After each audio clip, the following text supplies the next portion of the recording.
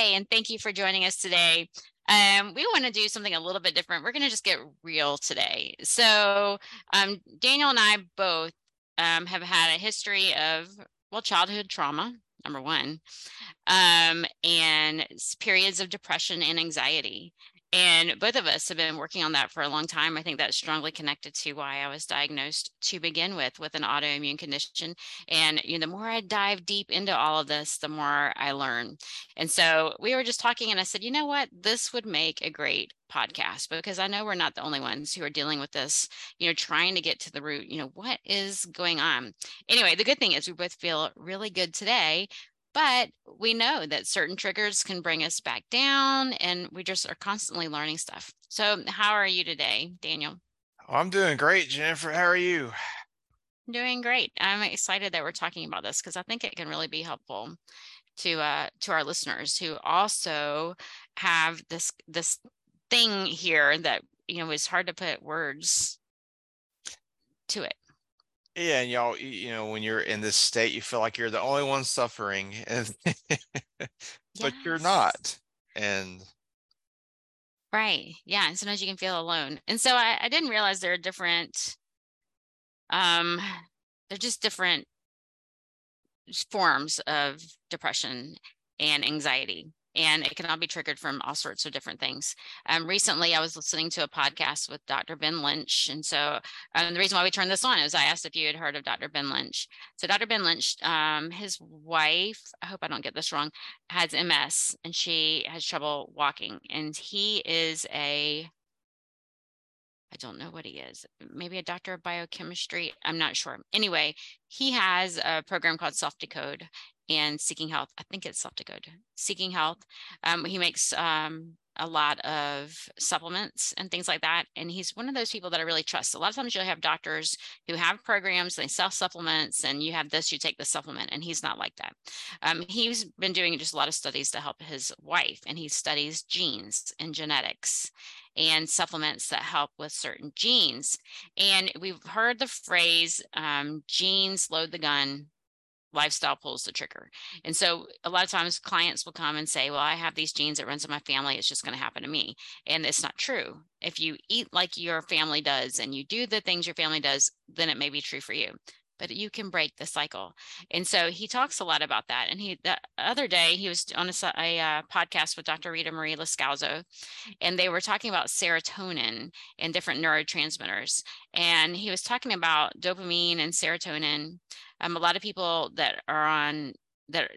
take SSRIs, which prevent the reuptake of serotonin to help with depression. But when you're on these medications, you can't just go off of them. A lot of times when people go off cold turkey, then they become suicidal. And so it's just really dangerous. But he said that saffron extract is as effective as SSRIs. whoa. Now, saffron is very expensive, but you can use it yourself. You're feeling low, you take some saffron extract. You're not feeling low, you don't need to take it. It's not like the pharmaceutical. It doesn't have the side effects. It's totally different. Now, you can't just go from an SSRI to saffron extract. You have to work with the medical provider. But for those that are not on SSRIs who think that may help, then that may be a viable option for people. I didn't know if you've heard any studies like that or anything about, this is all new to me. This is new to me. I've never heard that saffron could be used for anxiety and depression, but it's good to know. Yeah. And I don't know, do you know where to get a good source? Because No. maybe Mountain Rose Herbs may have some. I don't know. Yeah, they may. Right. And I wonder if you can just make your own, get saffron. Saffron is very expensive, so it would be expensive. But I mean, so is vanilla. Vanilla is very expensive, and making your own too. So he talked another thing about, so I always suffered from migraines, and migraines are also related to serotonin. And when you get startled, for people who, I don't know if this is just for people who suffer from migraines or everybody in general, but when you get startled, it affects your serotonin. and that can trigger a migraine. Well, that was when, for me, when, like if I had like a near miss driving down the road. I remember I was on my way to work one time and a car pulled out right in front of me, and, it's just gasp. And then immediately I call it an aura, where I get these sparkly things in front of my eyes. And by the time I got to work, I couldn't see in front of me. It was like, and I got to the computers and I couldn't even see the computer. If I was looking at you, I couldn't even see your face. I could see around your face. And it was just awful, but that used to happen to me. And so it's just strongly related to people who have issues with serotonin. But then he also said that people with this one form versus another. So all of you out there, you need to find this episode. I'll see if I can find it to put in the show notes. Those people, when they get depressed, when they get low, these people that have the migraine things, it doesn't matter. They can be doing their favorite thing in the world and they just can't get out of it. And he said, that's one of the most dangerous types. And that's me. I can be, everything's perfect, but for some reason I can be so low. It's like, I can't, and I'm like, then I'm even more depressed. Why am I depressed when everything's so good? And so I don't know what form, when you get down, if that's the same form or if it's a different form. I also know that I didn't know I had an autoimmune condition. I was diagnosed with Graves' disease in 2007, for those of you who are new. And I just thought it was my personality. I was very, very high strung. I would fly off the handle for anything. Rage. And I just thought that's just me. It runs in my family. I have one side of my family that's very common, and I just, very hyper, high strung, easily switch moods, almost like bipolar. And then when I was diagnosed with Graves, I had never heard of it. Those are symptoms: high anxiety, rapid heartbeat, racing heart, and I had all the symptoms. I just didn't know that was related to a condition. Wow.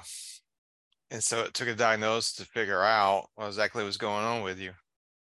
Right. And now that I know, there are things I can do. Oh, yeah. There were things that I was doing at the time. I was making, thyroid, Graves' disease is a autoimmune thyroid. And at the time I was a baker. I baked, we cooked healthy, but I baked bread, a couple of loaves of bread every week, pizza dough, bagels, all the time. I wasn't a professional baker, but I had gone to culinary art school. But at home, we always had muffins, rolls, bagels, breads, and I was eating them all the time. And then when I talked to my doctor, does gluten have anything to do with it? No. And, I had quit, but then my antibodies were still high. So then I was like, oh, I can eat all the bread. And I went back to eating bread. And then my new doctor said, no, you have to do it for 6 months. And once I did, my antibodies were gone. But it's just crazy how I'm not that person anymore. I don't fly off the handle. Now I can still, I can still get triggered to go low into a deep depression if I don't watch myself, but my antibodies are gone, so that's something totally different. But anyway, do you feel comfortable sharing any experiences? Because I kind of sprung this on you. Oh, I think, you were saying that everything could be going good and then you could still get down sometimes. I experience that sometimes, like, my life's pretty good overall, but then when I work on this career and I work really hard and then I don't get the outcomes I think I should be getting. Like, I think we all have these plans, and if they don't work out the way we think they should, right. And that's a problem too. That's another topic. Yes, it is. But,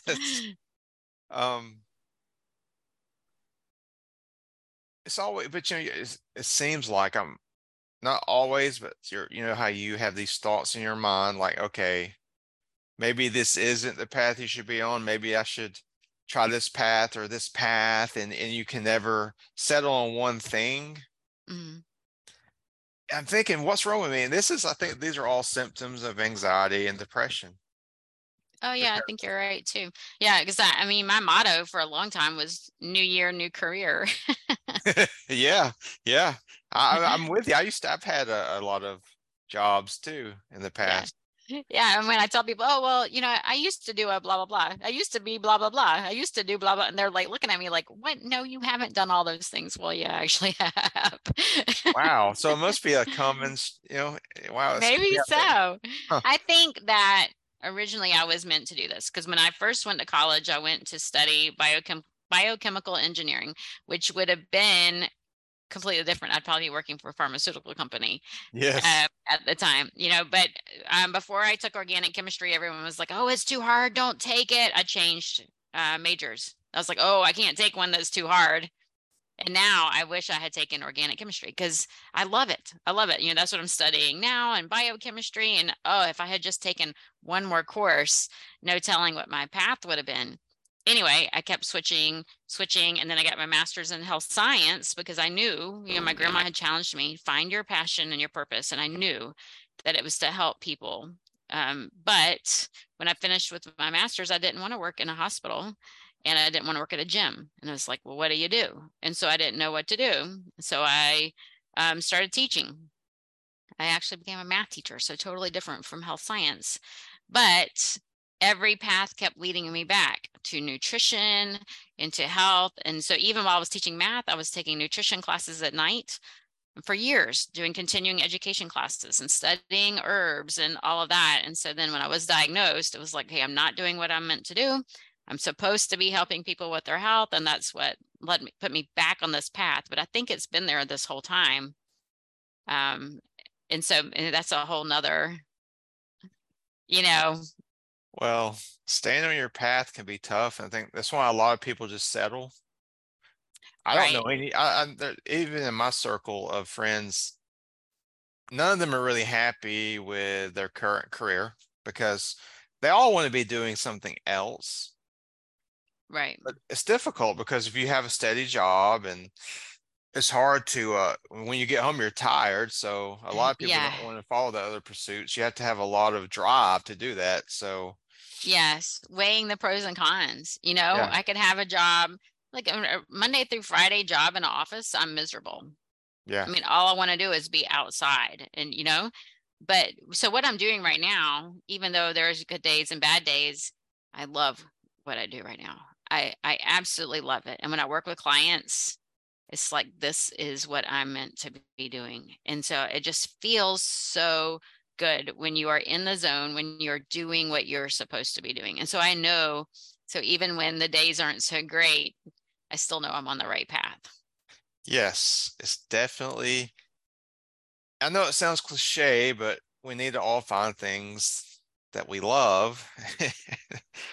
And Do what you love. some people they'll tell me I don't know what I love, you know what I mean? So I tell them, well, go find out. You can even recruit I think there's people who can help you find what you're passionate about, like career officers, maybe. Yeah, something like that. Yeah. Yeah, you're right. Hmm. Yeah. So what are some herbs and things that you think are helpful for people who need some balancing or lifestyle factors that help people that their neurotransmitters are off? How do you know your neurotransmitters are off? You're moody, have mood swings, have periods of depression, have trouble sleeping, all of these different things. And there's even a gut brain axis. So a lot of times gut distress is related to. I mean, you know it. You have a pit in your stomach. You feel it in your gut. You have that gut instinct. That's our brain and our gut communicating together. And so what herbs do you use when you help people balance their neurotransmitters? Well, the top of my list is St. John's wort, and there used Mm-hmm. to be a lot of data. This herb was really popular in the 90s because it Mm-hmm. was working so well for depression. Mm-hmm. And the pharmaceutical industry did not like all this talk about St. John's, so they try to tell people it's dangerous. And it can be dangerous if you take it with an SSRI, but St. John's on its own is not dangerous, and it's helped a lot of people. The only thing with this herb is it takes you at least 6 weeks to start getting the full benefits from the herb for your depression. Mm-hmm. Um, I take that every night, actually. in a Oh, really? tincture. Okay. I put it in my bedtime tea. I squirt one tincture in my bedtime tea. Now, medical disclaimer, I'm not telling anyone to do that, but that is just something that has helped me. And I sleep well and my moods are good too. Yeah. Also, with anxiety and depression, I always recommend herbs that help us relax. And St. John's can help you relax, but also like herbs, chamomile, valerian, things that can help you relax. Even magnesium. Yeah. Magnesium is a big one. I know it's not a herb, but when you are stressed out all the time, your body just burns through magnesium. So you have to have a steady supply. Mhm. I mean, Yes. Yeah. Lemon balm's top of my list. oh yeah, I've never tried that one, but I've heard a lot of great Yeah, things. studies have shown that lemon balm is as effective as anti-anxiety meds. And it grows like mint. You put it in your backyard, it's going to be everywhere. We have it all over our yard in areas way far away from where we even planted it. We didn't even plant it. It started in a pot and it hopped out of the pot. And now it's Wow. just everywhere, but it tastes delicious. It smells delicious. And I'll put it with peppermint during the day for a summery drink, or we put it in our bedtime. We alternate our bedtime teas. So we'll have to do another podcast about that, but we do alternate them because you can get just used to certain ones, but we do like lemon balm before bedtime. In our bedtime tea for calming because it's very calming. And another one that we really like a lot is I got another one too, passion flower. So Yeah. passion flower, I think of it as quieting your monkey brain. And so when you have racing thoughts, so you just can't break that train of thought, passion flower is wonderful for that. But right now, mimosa. And so I don't know when this podcast will come out, but the mimosa trees are all blooming everywhere, and the mimosa flowers are really great for calming and relaxing. Those are the pink flowers, correct? Mm-hmm. Yeah. Yeah, I need to go out and harvest them right now because they're perfect right now. You know, it's interesting you brought passion flower because I saw a study on it as well. They had these patients who are about to get a procedure, a surgery, and they put one group on passion flower and another group on an anti-anxiety med, and the passion flower worked just as well as the pharmaceutical. And this is in a surgery situation. Wow. And people, like the last time I got my wisdom teeth pulled, oh boy, you get really scared, and but passion Yeah. flower calmed them down. So I put that in one of my tinctures. I make one just for relaxation. Mm-hmm. Yeah. Yeah. No, that sounds great. So we're about the end of the end of our time. Is there anything you want to add to this talk? Well, if you're dealing with anxiety and depression, the worst thing you can do is to quit trying. I mean, I have days Right. where I just want to give up on my career choice because it's tough. Like to be in this career, you have to be everything. You have to be Yeah. business person. You have to be administrator. You have to be the person that goes to get your business. You have to know everything about the herbs once you get people in. It's everything. Right. And So, the tech is what's killing oh, me. yes, me too, Yes. because we're, we're not the kids that were born with an iPod in our hands. So, Right. It changes so much and so fast. Anyway, I hope that this podcast was helpful for you. If you are suffering from anxiety and depression, please seek help. So we are not talking about people who really, clinical depression. You need to work with a medical provider. Work with counselors, work with coaches, and get the help you need. Talk to your community. Talk to us. You're not alone. And it's great to find a community or someone or something that can help. If you are clinically depressed, lemon balm is not going to help. It may help some, but you need more than just lemon balm. Medical disclaimer that I'm not a doctor, but I'm just letting you know that we need more than that. We need community, which is one of the reasons why Daniel and I work together. We have each other, and so just want to share that with you. So please comment, let us know what you like. Even if something struck a chord with you the wrong way, we want to know that too. Subscribe to our podcast, share it with your loved ones. We love to hear from you.